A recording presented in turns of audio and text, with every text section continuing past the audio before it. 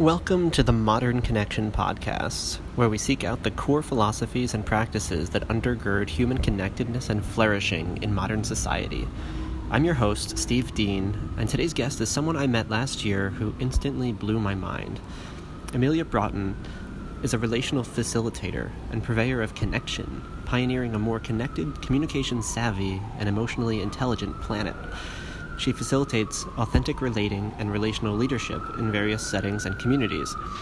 Her expertise is in team dynamics and interpersonal relations. With over 10 years of experience on teams and in communities, Amelia's vision for the world is one of beautiful interconnection, a place where we put down the distractions and to-do lists to bask in the miracles that surround us. The type of connection that nourishes us internally, externally, and has everyone feel seen, heard, and loved with a true sense of belonging. Visit her website at ameliabroughton.com. In today's episode, we discuss the qualities that make for genuine connection and rapport, as well as techniques you can try at home in order to deepen your relationships with the people around you.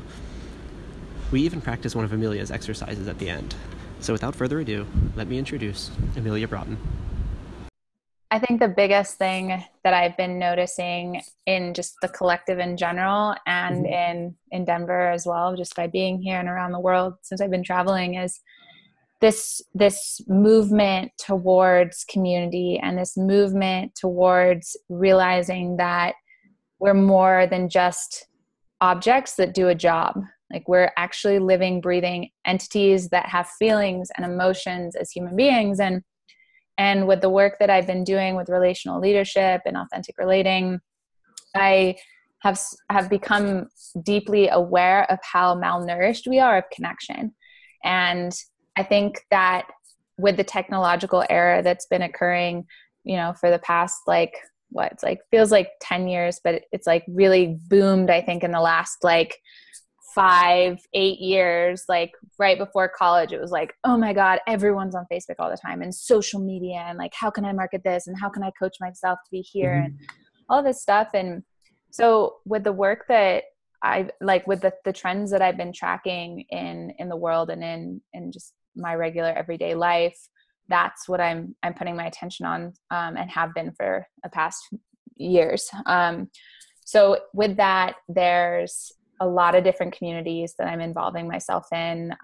One of them is just starting out. It's called Archipelago, and they are creating environments and workshops at the edge of your comfort zone. So it's really, really cool. So the spaces are incredible. Right now they have 4 different spaces that will be all built out pretty soon. The first 2, one of them is called a maker's den, and it has woodworking and sewing and all these really textile forward workshops that will be there. And then this other space, which is called the attic, it's like a Tahitian bohemian meets 70s loungy attic that they've built out incredibly. It's almost done. Their launch party is on the 20th, I believe, or 31st. It's one of those dates. I get them mixed up. I'm having an event on the 20th. That's what's happening. And can you hear me okay? Yeah. You said connection is unstable. And so I've been teaching the connection classroom there and evolving this community so that we have places that we don't have to go to Burning Man. We don't have to go to Summit Series. We don't have to go to all these faraway places to get the experience of what it's like to be human with other people. So that, how can we create spaces where we can evolve together, where it's not like I'm signing up for a personal development workshop, which I've done many of.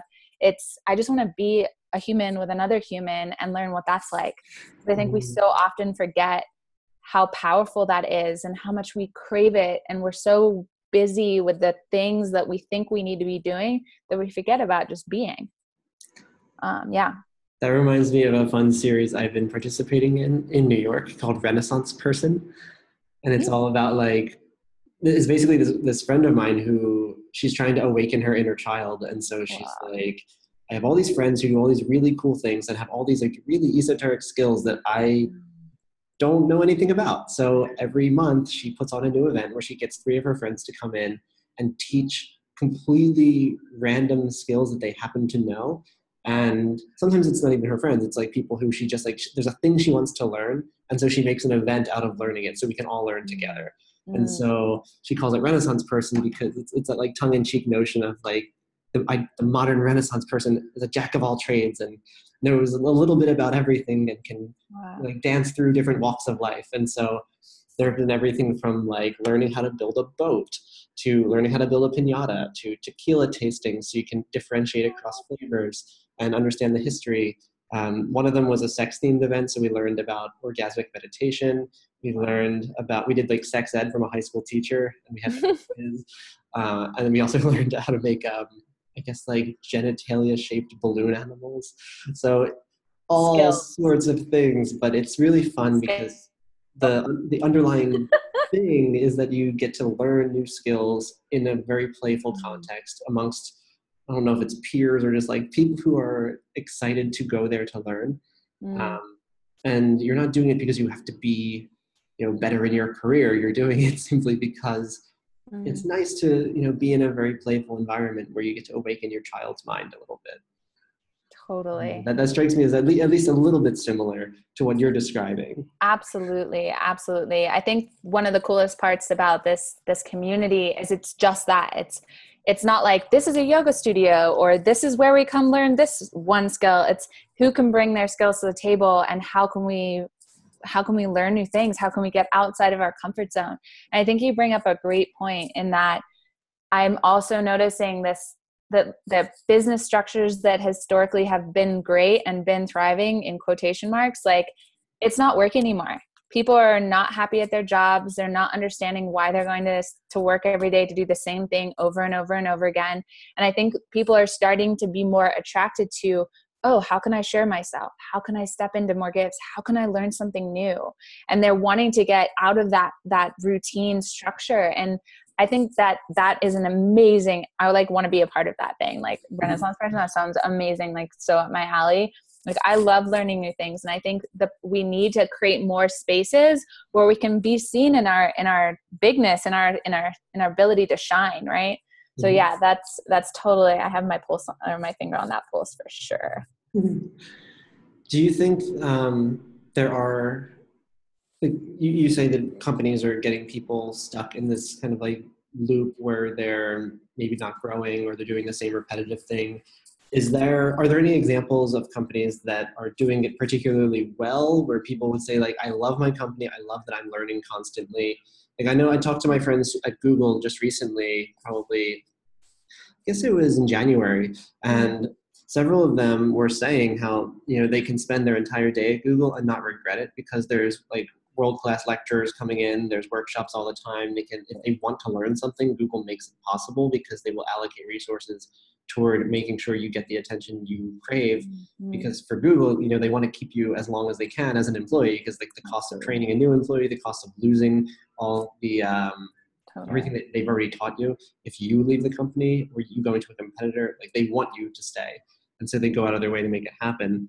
But I'm curious, like, do you see examples like Google and a lot of companies when I was in Seattle living there, like they focus so heavily on getting you there for life and keeping you there that they'll go out of their way to make sure all your social activities are done through the company. They'll organize weekly bouldering sessions, weekly trail running or hiking or, whatever it is that the employees demand. So do you think that there are good examples of this, or do you think that this is a like complete societal paradigm shift just away from, or like we need a societal paradigm shift away from repetitive work?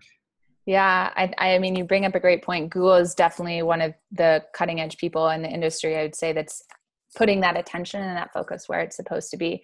I think it is a paradigm shift. It's something that's starting to occur more readily.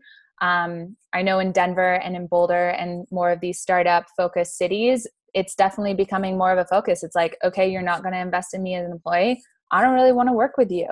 And then they see the repercussions of it. And I've worked for some specific companies that I won't name, but they had, when I came to them, it was community and culture and employee well-being. And as I kept going along with them and they started getting bigger, they started to forget that was where their importance lies. And they started focusing on marketing and outreach and all of these more like textile things that, that get the people, quote, quote, like actually they don't.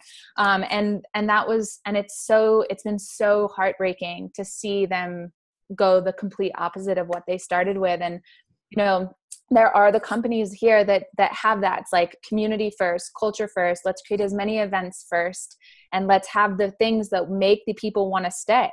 Mm-hmm. Like you can go become a freelancer. Not that it's the easiest job in the world, but like you can be nomadic. Those things are starting to occur worldwide. And so I think that if as a company, someone who owns a company or someone higher up in the industry in your business, that is like one of the best things that you can do is it seems counterintuitive to people to put your money on your people first instead of on getting more money. It's like, wait, what? You want me to start at the basics? Like what? And that's what I've found in a lot of the corporate world mentality. It's like, I need to be doing this to get numbers. And it's like, focus on what's here right now. Like focus on the people, focus on how you can make them feel cared for, and that you and your mission and your integrity in that mission actually matters like you say it matters. So how do you take that and put it up against relative, like quote unquote success stories like Uber, where they not only didn't care about the people, but they have created, I mean, like that's both in their internal work environment with their employees. You've seen a lot of scandals come out, but also for their quote unquote employees, AKA the drivers, who they don't get health insurance. They don't really get any standard of care. And also it seems that they've not only, they've gone past the point of just not caring about them, but like this whole, I see a lot of drivers who like Uber offers them a lease on a car in order to become a driver. So like, right. I guess the idea is you can become your own, owner of your business sort of, where like the car is, you get the loan for the car and then you pay it off by doing the rides. And that way you get to make your own money on your own terms. But what that usually does is make it so that these drivers are like very frenetic. They have to get a certain number of rides per Uber's demands in order to not, renege on their contract and then just have a car they now owe money on. So rather than just not having a job and owing nothing, they don't have a job and owe, $20,000, $30,000 on a new car that they just took a loan on. I just feel like that's like locking employees into not employees, but locking these freelancers into these at-will employees, whatever you want to call them, locking them into a scenario where they are totally stuck because now there's like financial and legal obligations that make them have to show up, have to do these rides, have to get a good score, where a single bad review can jeopardize their entire livelihood. Because if they lose their driver account through Uber, if someone gives them too many low ratings, then suddenly they have this car that they have to pay off with no job. So I just feel like that's a trend that I'm seeing. And it's one that's absolutely terrifying, because it's like, it feels like you not only don't have insurance, you don't have, steady or sustainable income, or at least it's very high risk, and you're stuck with debt on top of that. So I know we can talk about companies that are doing things well, and I want to, but I also am I also would like to at least touch on what the hell do you do when you're like, I feel like the majority of people, in terms of like where the trend line is going, I think there's an article that was saying 50+% of the world will be freelancers by 2050. And if freelancers are what we're calling like current Uber drivers or people who are in those kinds of like the gig economy style thing, how do those people see a light at the end of the tunnel? Like, what is a way for them to actually claim agency, and how do they even make time for connection when they're stuck driving 60 hours a week? Yeah, it's such a good question. And it's something that I'm constantly thinking of. I think the biggest word that stood out for me in what you said was agency. I don't think that many of us were taught how to be a human effectively, how to create boundaries for ourselves, how to ask for what we want, what we deserve. And a lot of it is not in our control. A lot of it feels out of control, feels like we don't have choice. Like, I need to make money to pay my life. Like, I've totally been there. It's like, what do I do when the structures that I'm existing in right now ask me to be a certain way? And how do I do that? And that's been a big question for me in my life, is how do I feed into the energy of, money is a desirable like energy in is currently what is happening in the world. That's the biggest focus that we have for existing. It's like, forget me and my happiness. What about money? And that's how we've been programmed as humans. And I think is what is occurring in this paradigm shift of, okay, there's another way. And it's not that everyone's done it. It's not that we're all like geniuses at this new way of being, this being an agent of your own life and being like, oh, like I could do this, or I could sell this gift for myself, or like, how do I monetize my way of being? Like you brought up esoteric earlier, and I'm incredibly intuitive. I'm like, how do I monetize being intuitive? Like, how do I monetize being spiritually understanding, or like downloading things that completely unexplainable, but 100% applicable. It's like stuff like that. And so, yeah, for these businesses that are freelance, also causing people to be trapped into structures that then they're not having healthcare and they owe debt. It's like, I don't have an answer for that. And I imagine as we continue going on with the awareness of what's happening, I mean, all this research is coming out about how teams work better together. It doesn't matter about your IQ, it's your EQ, right? Your emotional intelligence, like all these different elements of social equity, being able to understand each other, having these soft skills, listening, some of the things, it's like not all tech minded, not needing to be at a computer all day. Those are the types of things that I think will allow, move the dial a little towards being able to be effective human beings versus programmed human beings, right? Like we're conditioned to need money, to work, to do. And now I think there's it's very minimal. It's starting to happen, right? And I have huge hopes for it because of the work I've been doing. But man, like there are times where I get completely discouraged. Like just reading this article about like in the last 23 days, there's been 11 school shootings, and that our economy is on a collapse. Like it's, all these different things. I'm like, oh my God, what are you going to do? How are you going to save the planet? And then I have to keep coming back. Like we're babies. We are literally babies learning how to be human. Like no one taught us how to be men, how to be women. We just learned from the people, the generations before us, and they weren't doing a very good job either. So I've been thinking a lot about that particular notion. Like we are not incapable, but like definitely facing something we haven't really faced as a species before. When you think about how much information is currently at our fingertips, how much we're drowning in it. And it's not necessarily good or bad information. Just like prior to the internet, we could get by knowing the people in our town, maybe one town over, maybe having a pen pal.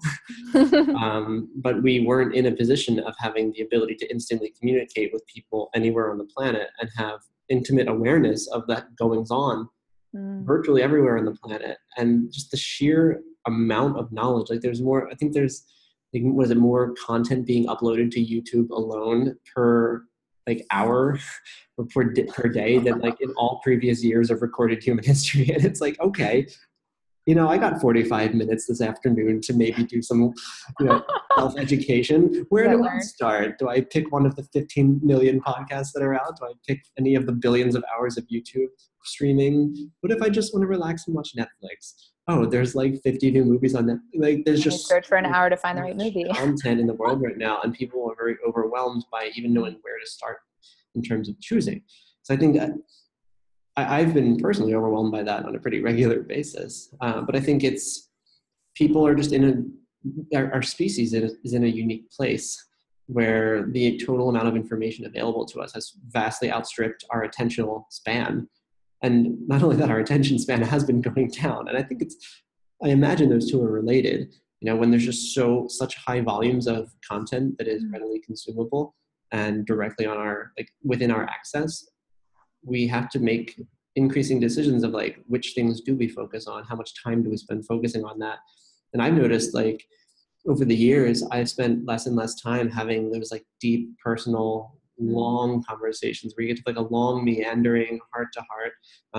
And part of the reason I even wanted to talk to you is that this is something that I look to you almost as a specialist in, where like helping people actually make time to have those kinds of like life and soul affirming conversations and experiences with one another, where you feel not just drowned in all the data and all of the content surrounding you, not just like dismayed by where the world is going, but you get to take this moment of like reclaiming yourself, reclaiming what it means to connect with someone in the span of, it could be 15 minutes, it could be a single minute of like eye gazing on the subway. Like I think this is something where, every time I think about what you're working on, I get like really happy and excited, because I'm like, okay, if everything else is going to shit, we at least can, I don't know what the future holds, but I know what I can do in the next 10 minutes, thanks to what everybody has taught.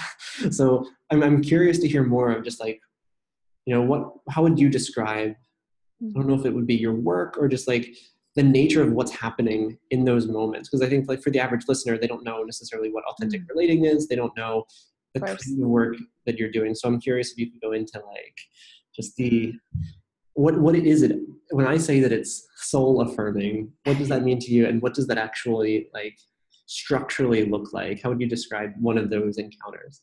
I love all of this. It's funny just listening to what you were just saying when you were talking about all of the, overwhelming amounts of information. I could feel my whole body just like, oh God, I need to breathe and I'm drowning and oh my gosh.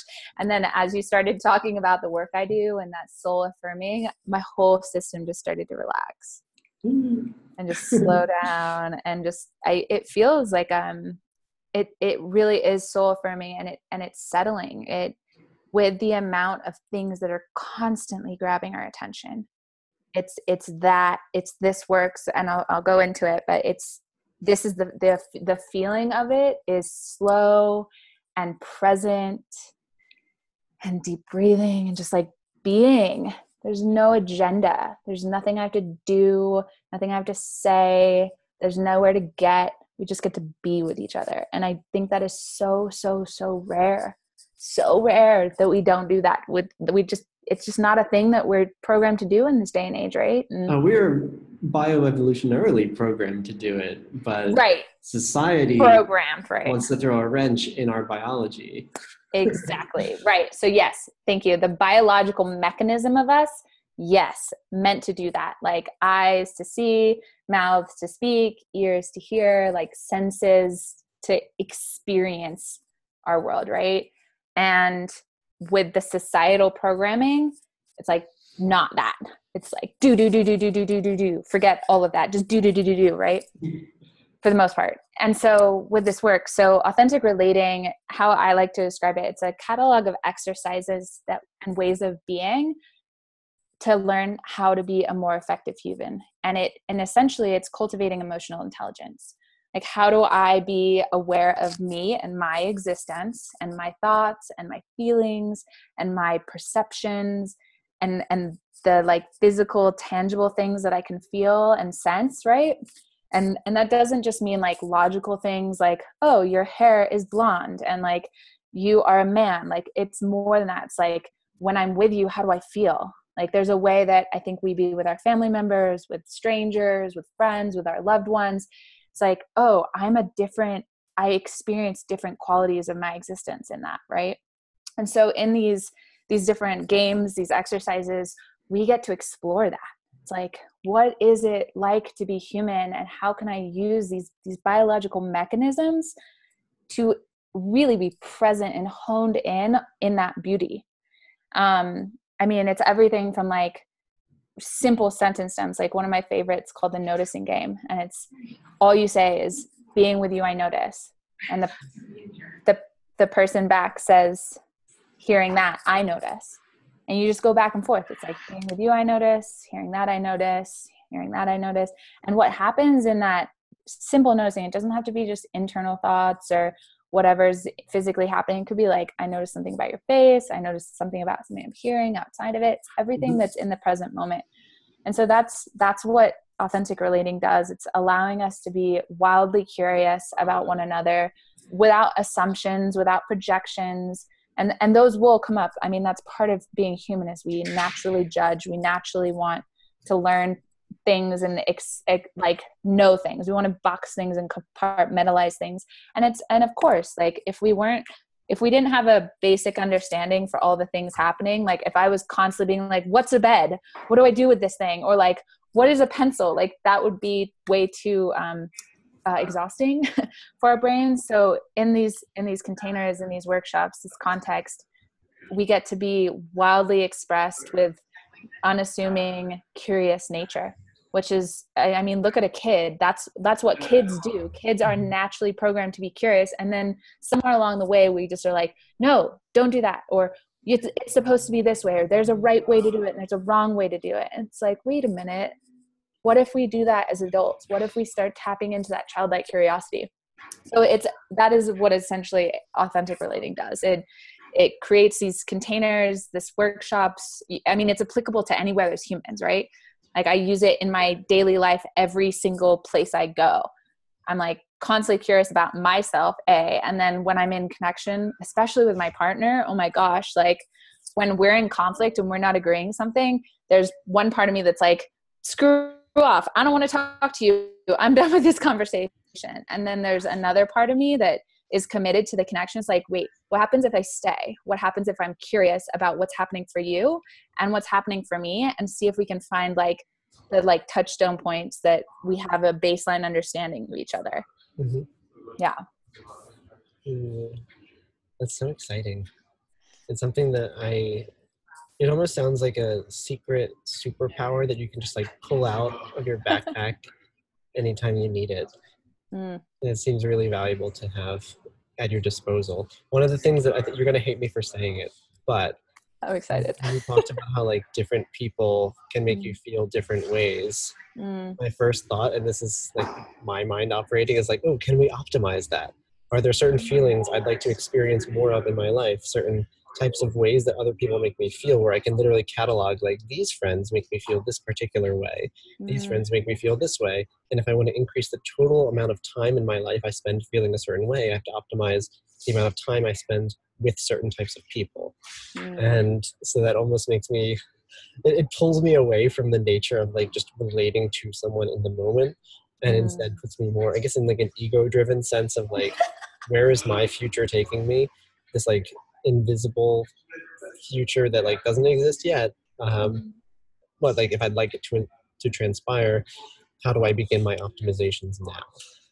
So I don't know if that goes directly against the core values of authentic relating, to choose who to relate to based on your intended future outcomes for yourself. I'll leave the floor to you for that one. Oh gosh, I love it so much. Optimization. Yes, absolutely. I think it's really important to note that just because we're connecting this way doesn't mean I have to like you, doesn't mean I have to want to spend time with you. It simply means that I get to experience you. And in experience you, I may not like what comes up. I may be uncomfortable with what comes up. And whether you choose that or not is your choice. For me, there's more times than none that I will choose that out of the pure curiosity of what else could be possible. Like there's one way I might think about you, and then there's all the other possibilities and perspectives that I could have that could shift. So to me, it's like, yes, optimization. And yeah, totally. There's this whole world of surround yourself with positive people that make you think high-minded, people that will excel your learning, that'll bring you up to a different level of understanding about the world. And hell yeah, I'm all for that. And like where I think it's like really juicy and I get really curious about is for places where there's complete polarity. Like, you know, let's say someone who voted for Trump and then someone who didn't. Like, how can we make there be some type of understanding, an ability to have not agreement, like, yes, I totally am on your page, but just a simple understanding, like, that is your perspective, that is your reality, and I am willing to say, okay, that's how you see the world. Doesn't mean I have to like it. Doesn't mean I have to get on board with you. It just means that I can allow you to exist in the way that you exist and not fight you with it. I think in the world right now, especially in conflict zone, like for things like United Nations, if this type of work could come in, it's like, I don't have to fight you on everything that we don't agree on. I can just listen to you and see what other ways we can work together. Like that seems profound to me, that's where this could come.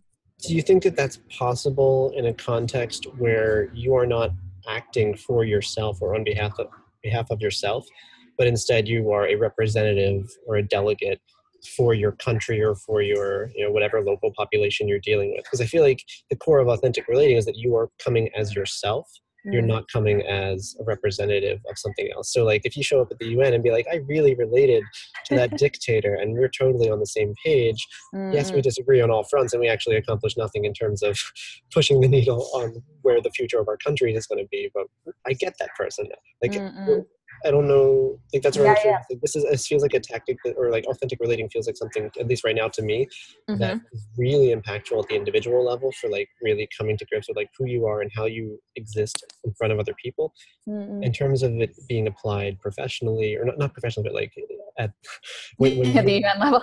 when you're operating on behalf of a nation or Other a people, yeah. constituency, do you think that they're, I mean, I personally still like it because it gives you that ability to cut through a little bit of the bullshit and get someone Mm. to maybe be more upfront with you about like what actually moves the needle for them.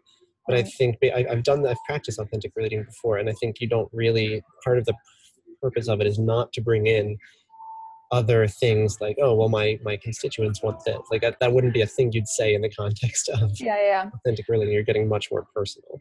Yeah. I think it's important to note when I say in that context, it's Yeah. that I'm using the tools that I learn, the capacities that I take away from authentic learning into that container. I think that's an important thing to note. Like authentic relating is one thing that is in a container, and what you take away, what you could, it's like yoga, right? Like we do the yogic practice in yoga class and we do the poses, but then the yoga out in the real world, it's how do you apply the mindfulness? How do you apply the embodiment, the patience, the grounded, the breathing, the like settling? So it's the same thing in a different way. It's like authentic relating helps me listen. It helps me be a better listener. It helps me understand you more. It helps me try to be with you versus resist you. It helps me be able to understand deeper ways that you might be saying something. Like there's what you might be saying, but Mm-hmm. then there's how you might be saying it. And then there's why you might be saying it.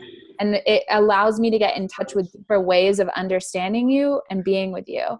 I think that's where I say like it can be applied as far as Yeah. like authentic relating goes to these places. Like speaking on behalf of an entire nation, if I have the ability to really truly understand my people, my organization, my business, my group of people that I am a leader for, if I can start to do that and then start to speak from that place, it's like a totally different world. I'm not just speaking for me and my beliefs. I'm speaking for something bigger than just myself. Mm-hmm.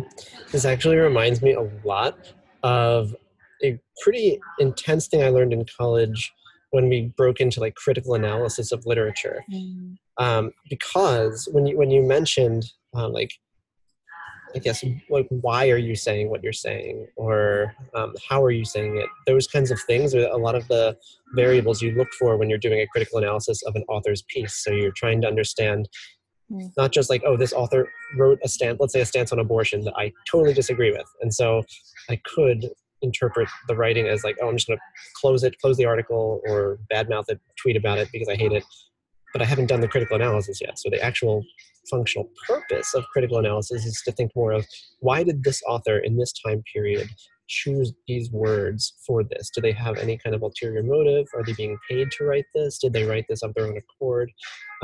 Is it something that they have personal experience that like makes them feel a certain way about? Like going into that layer of depth helps you understand something in a much more nuanced way. And I think if we ever hope to understand people, our fellow humans, in a more nuanced and understandable way, then it seems like these tools that you're describing, the authentic relating tools, are pretty evergreen in the sense that they will give us this like universal access to understanding the whys and the hows of Mm-hmm. how people are showing up for us right now. And so rather than just saying like, oh, you voted for Trump, well, screw you, I don't want you in my life, goodbye, it's instead like, oh, like, what is your world like? What is it that makes you feel like, what led you to feeling that way? What are the, I mean, this is still I guess outside the scope of authentic relating, because you're asking people to pull things in not based on their immediate emotions but more based on past events in their life. And I know that the container within authentic relating usually says like, don't just pull in memories, don't pull in a lot of things from the external world. Try to keep it really focused on like how you're showing up right now. So like I know I think I'm not well trained in this, so I tend to like I've actually been corrected multiple times. I might correct you a little bit. by my authentic relating like trainer friends, where they're like, hey, no, like we're gonna keep it in this container. Don't bring up these. It's not that you can't. It's just like if you want to really focus on, it's almost like meditation when your thoughts go to the thing that's outside, like just gently bring yourself back, give yourself the nudge. What we're doing here is XYZ, like whatever the focal point is. So in authentic relating, I think how would you describe it in terms of like what's inside that container for people who would want to try it? Yeah. So I think there's a way in which this is it seems to be this is one of the biggest things I hear come up a lot in authentic relating. And there's some people that will also call it circling. There's relational leadership. It's kind of in a interesting as terminology goes on what's called what.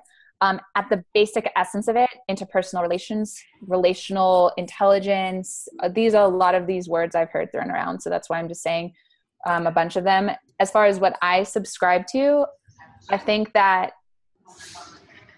being in the present moment with someone and being able to have a conversation of what's coming up for you in this moment, a thought, a memory, that might be my experience with you. And that's what's present for me. This thought, this memory, this experience that I had is coming up in my connection with you. And to me, that is present moment. That is a welcoming of what is. So some practices will say that's not the present moment. Other practices will say, no, that's your experience. So to give you a definite answer, I don't have one, a definitive answer. I don't have one.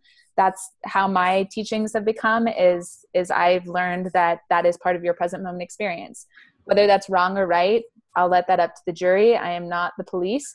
But yeah, I think it's, I think I came from a very structured learning of this work, of this history. And there are some that are a little more reins off, if you will. My background's from a lot of structure. And so when I was coming into this work, I was like, you can say this, this is right, this is wrong, like da da da da. And as it started to evolve for me, I'm like, oh, what if I just welcome what is right now? What if I keep being unassuming? And the biggest thing I was hearing in what you're saying, it's like the ability to be curious, like critical thinking, looking into somebody's why. It's like curiosity to me is like one of the biggest pieces of this entire practice. It's like, how can I start to cultivate more desire to know you versus think that I know you and hold to what I think I know about you, and start moving beyond the edges of my comfort zone to discover something new. It's so fun. Like, do you find that if you, let's say you engage in this practice with one person today or tomorrow, do you find that kind of creates this like inextricable bond, because we do it so infrequently as modern adults, that when you get to have that experience with one person, does that like stick with you and it becomes this like inimicable bond that you now share for life? Or is it more of a just like I don't know, but I've each person I've ever done it with, I've probably done it I guess 4 times in my life now, and each time it's been like that kind of experience where like that person's face is forever plastered in my mind in like a really powerful way.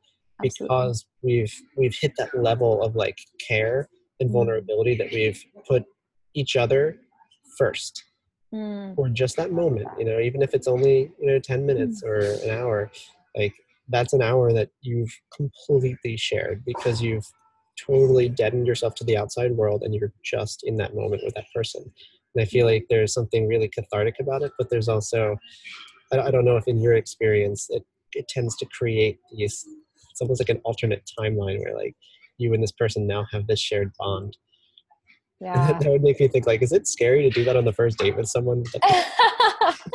I mean, yeah, I love all of your questions. Just, yes, to me, there is a way in which this way of being together leaves an imprint. I mean, I know that that is why the relationships that I have in my life are so deep and so nourishing and so just alive with magic, truly. Like, I have this baseline love for this woman that's in my life, and as like a mentor and like a motherly figure to me. And yesterday we connected through a coaching call, and then talked later on the evening, and she's like, this was a huge leap and bound in our relationship. Like, just connecting with you in this way it completely up leveled our relationship yesterday. And then, like, I'm constantly discovering things about my brother, about my sister, about my partner, about friends. Like, I get to a point where I think I know them, and then I step into being curious again, and it's like, oh my God, I never knew that about you. Whoa. And in these containers, like, yeah, people all over the world, I feel deeply, deeply invested in and deeply impacted by, simply by getting a deeper understanding of why they're the way they are. Like, it's something I'm endlessly fascinated by. And I think because it is something that, again, like, I think a lot of us as adults are slightly, if not very, malnourished with connection, like genuine, deep, soul satisfying connection, that when we have those moments, like, it's transformative. And I'll be completely honest, doing this work and as much as I have, there are times where I've been like, okay, here we go again. We're going to do this game. And then I get my mind blown again. It's like, oh God, the simplest things I could get so jaded by because I've done it so much. But like, every single time it blows me away. Every single time. So yeah, like, that's why I believe in this work so much, is because of what I've seen countless times over and over and over and over again.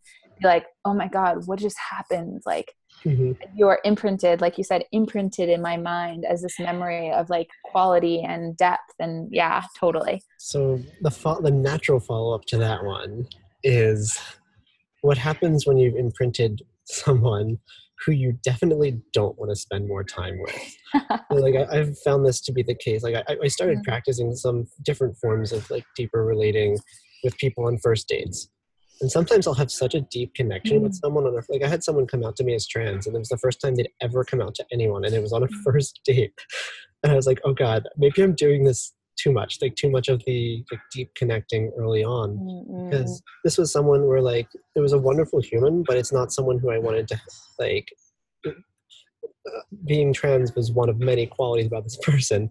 A lot of the other qualities are ones that I didn't really care to like surround myself with. There's a lot of negativity, a lot of pessimism, and there's just like not the energy that I wanted. Yet we connected really deeply. And so I felt this like almost a strange obligation of like, now that we've connected like that, you're like, you might not have anyone else in your life you can go to experience that level of like being heard and being seen. And I don't necessarily want to suddenly be the one who is like your go-to person every time you need that. And so how do you draw that line of like just the safe boundary setting between like, oh shit, we just blew our minds with how well we connected, and oh wait, I don't actually want you in my life? Yeah. It's something, it's boundaries, right? And I am totally the first person to admit that this has been a big thing for me. Just coming from a background of deeply needing to feel that I needed to please people to be lovable and liked, right? Like, when I had to be like, oh, we had a really deep connection, I actually don't want to continue connecting with you like this. This is not somewhere I want to invest my time. This was amazing. Being honest and transparent and vulnerable to a deep extent, right? Honoring your truth and your boundary. It's not something a lot of us are programmed how to do. Like, with wanting connection so deeply, when we get it, it's like, oh my God, I don't know if I'm going to get this again. And that's what happens. Like, I've seen it so many times. I've been the one that's done it. And I think it's called a vulnerability hangover, if you will. We open up to people so big, and then it's like, oh my God, oh, now what? How do I go back into normal society? And especially after these big training weekends, right? There's a whole integration period of realizing that this is different. I was at a fundamental level being a different way, doing things differently, behaving, experiencing, sensing differently. So as far as the advice for how to be in those places where it's not going the way you want, or you don't see it going further, it takes courage, serious courage, like at least in my experience, to be able to say, this was awesome and it's not something I want to continue right now. Or, yeah, totally cringeworthy. And it's not easy for me either. So like So the yeah. scary thing about that is that it seems so strongly paralleled to like what society would refer to as like taking someone's virginity, where like you're going to connect in a way that may make this person feel like they really deeply want to continue exploring that connection you've had. And so people will be like, oh no, I never have sex with virgins, because like they get attached. And do you I'm not going to presuppose that there's any overlap here, but do you find that like authentic relating virgins, so to speak, people who haven't really had the experience of having someone create that container, that safe space where they can just be themselves and relate to someone, do you find that there is this lingering desire after the fact to maintain that same kind of connection, or like reach it again or go further? And is it something where, because you were the one to do it with them, they want to go back to you? Or do they feel like empowered? Maybe part of the work is like empowering them to be like, look, you've done it with me, now go and do it with other people who are not me. Yeah, I notice like there's an air of hesitancy for me. I'm like, I don't want to give you a definitive answer because I don't have these answers, all of them. and there's my experience, and I'll speak to that. I mean, having really clear context, like what are we doing here? Why are we doing it? What am I invested in with you? What are you invested with me? What are my boundaries? Setting that up front is the most important thing for me. If I can truly honor my, like we speak about honoring yourself, honoring other, practicing humility and dignity, assuming nothing, confidentiality, all of these context creations are in service of things like that. It's like, if I'm honoring other, or honoring self is at the very top of that list, because that is the most important thing. Like I have to honor myself above all, and then honor other, right?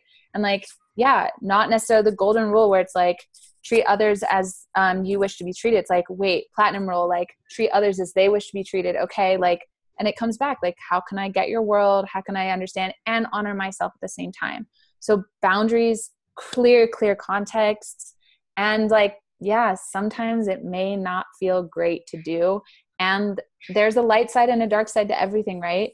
Yeah. One light side's like, oh my God, an abundance of connection. And on the other side, it's like maybe discomfort and boundaries and times to figure out what it is in me that may not be wanting to be linked up with someone else, or what is it in them that I'm not quite wanting to address. Like it really is endless. And I think again, it's, to me, context is so key, and communication within that a deeper level. Like if I've heard people have miscommunication on marriage vows. Like when I put this ring on my finger, I said I was going to be forever for you. It's like, wait a minute. When I said that, this is what I meant. It's like, even in the nuances of language, do we get confused, right? And so, yeah, it's a huge topic. And I think more than anything, creating the agency to be able to step into the simple connection is one thing. And then the agency to say, hold on, is this right for me? Does this feel good? Is there something here that I'm missing? Like having other blind spots that you may not have known about before. I mean, it's so endless, the human experience, right? So I could talk about this for days. Well, so let's be respectful of the container we have. We set up an hour. Nice. Do you think is authentic relating something that people could listen to in the form of a podcast and get or grok what's happening and be able to implement it in their own lives? Or is it something that, because like I can see you right now on video, so we're kind of cheating because totally. like it's not like everyone else just hears what's going on. Can you hear your way through an authentic relating session and be able to get what's happening? Or would it just be like, I don't understand what's going on here from an audience perspective? Yes. And if it was demonstrations of a game that involves two people, I'm going to say a podcast would be doable for sure. If it's a video, I think that there's much more accessible in that realm. I would not ever, ever is a strong word, but I would not film like a typical authentic relating night just because it's wild chaos and there's no way that anyone would, I mean, it's like contained chaos. I don't know if anyone that doesn't know what they're doing would understand what was happening. But as far as like an authentic relating game that is on a podcast and we're just being together, I think you could get the basic gist of some of the games. I don't know about all of them. But I mean, we've got about like 6 to 8 minutes. Is there anything that you would want to play around with just to model for listeners what it is that you're like, because they've been listening to like us talk around it without necessarily knowing what it is. Yeah. Do you want to take like 3 or 4 minutes just to, that's our little container. Yeah. I love it. So the first one that comes to mind is the noticing game, because it's literally so simple. You can do it with anyone, anywhere. And the context of it is I am, and you are practicing noticing what is in this very moment, in me being with you and you being with me. And the only sentence stem that we use is being with you, I notice.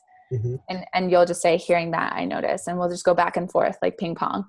And you can notice your present moment experience, thoughts, anything you're noticing, like hearing. You can notice physical, basically anything that's here right now. And ideally, I'd love if we were in front of each other in that way, like in person, but I do this online. I actually work for an online platform called Authentic World, where we do all of this online globally with people all over the world. Oh, amazing. So yeah, Authentic World, you can check that out. But yeah, does that sound intriguing to you? That sounds perfect. Okay. Let's give it a try. All right. So yeah, and just anytime you want to call it off, we can pause. What's the magic word? Let's make it avocado. You can just, and we can move on to the ending. That's our safe word. Yeah. Cool. So just to actually start with closing your eyes and get in touch with what it's like to be you. So anything you're feeling, you're noticing about this present moment, awareness of yourself, that you're in a body, and what is that like? Notice your breath.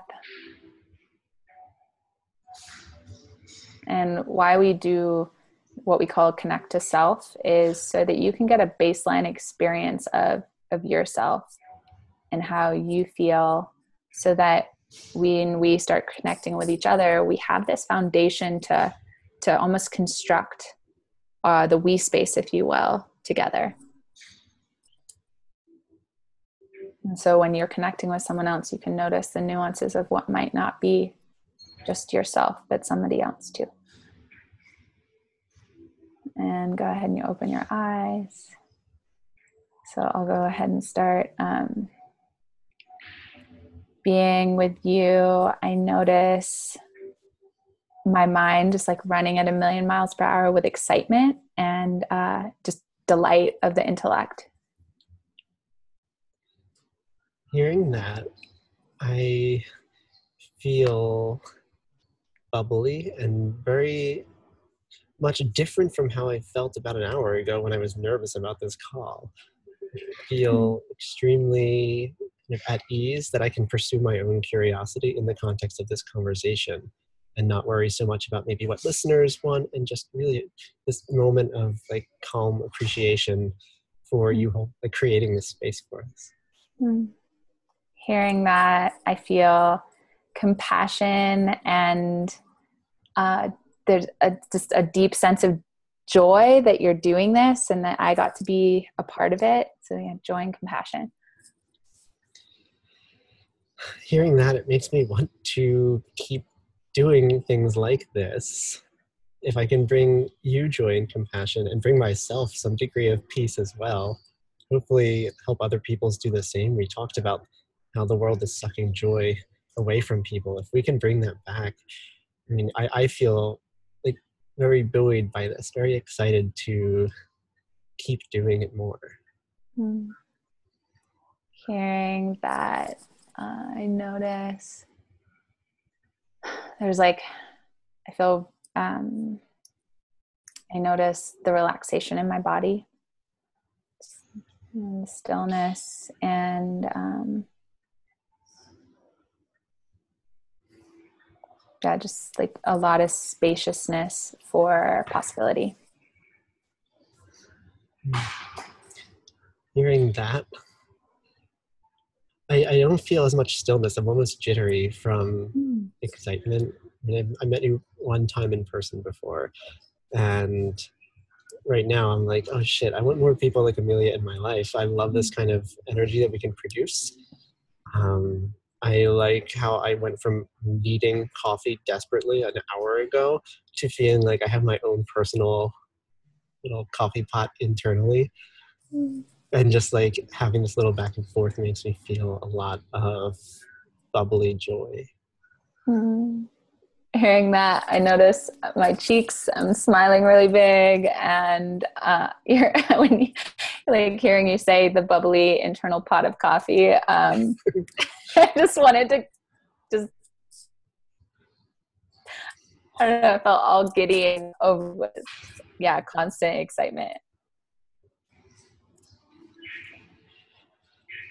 Hearing that, I am pretty completely sold now that we got to get more people doing this. If we can have everyone become their own coffee pot, we're going to have a much better world.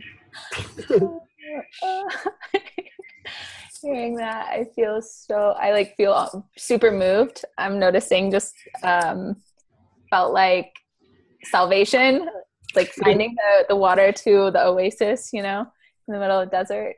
I noticed like this satiation, like feeling satiated. Yeah. Okay. So I made the mistake of glancing at the clock, so I'm going to avocado our way. Dang it. I know.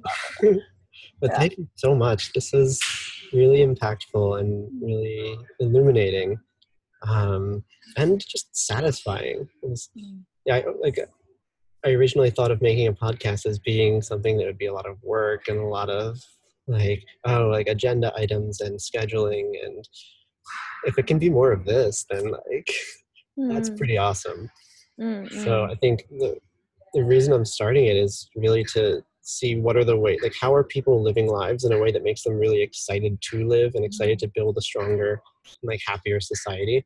What are the things we need going forward as a species? And I really feel like what you've introduced to me in part today, as well as the audience certainly, is definitely a huge and critical building block on that journey. So I'm so grateful to you for sharing. I'm excited to meet you out in Denver when I come visit. Thank you so much. Thank you so much. This is so nourishing, and I'm stoked. When you reached out to me, I was so happy to hear that you're doing this, and I know tons of people that would love to do this type of connection and helping gift the world with new possibility and new tools to thrive, essentially, right? So thank you.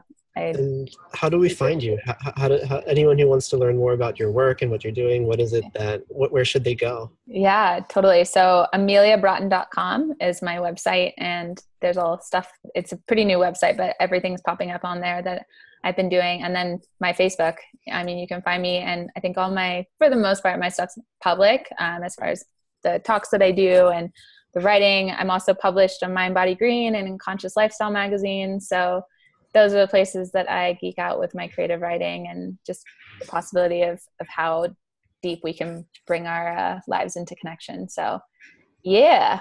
Thank you so much. Thank you. Have a wonderful day, a wonderful weekend. All right. Bye, love. I'll see you soon.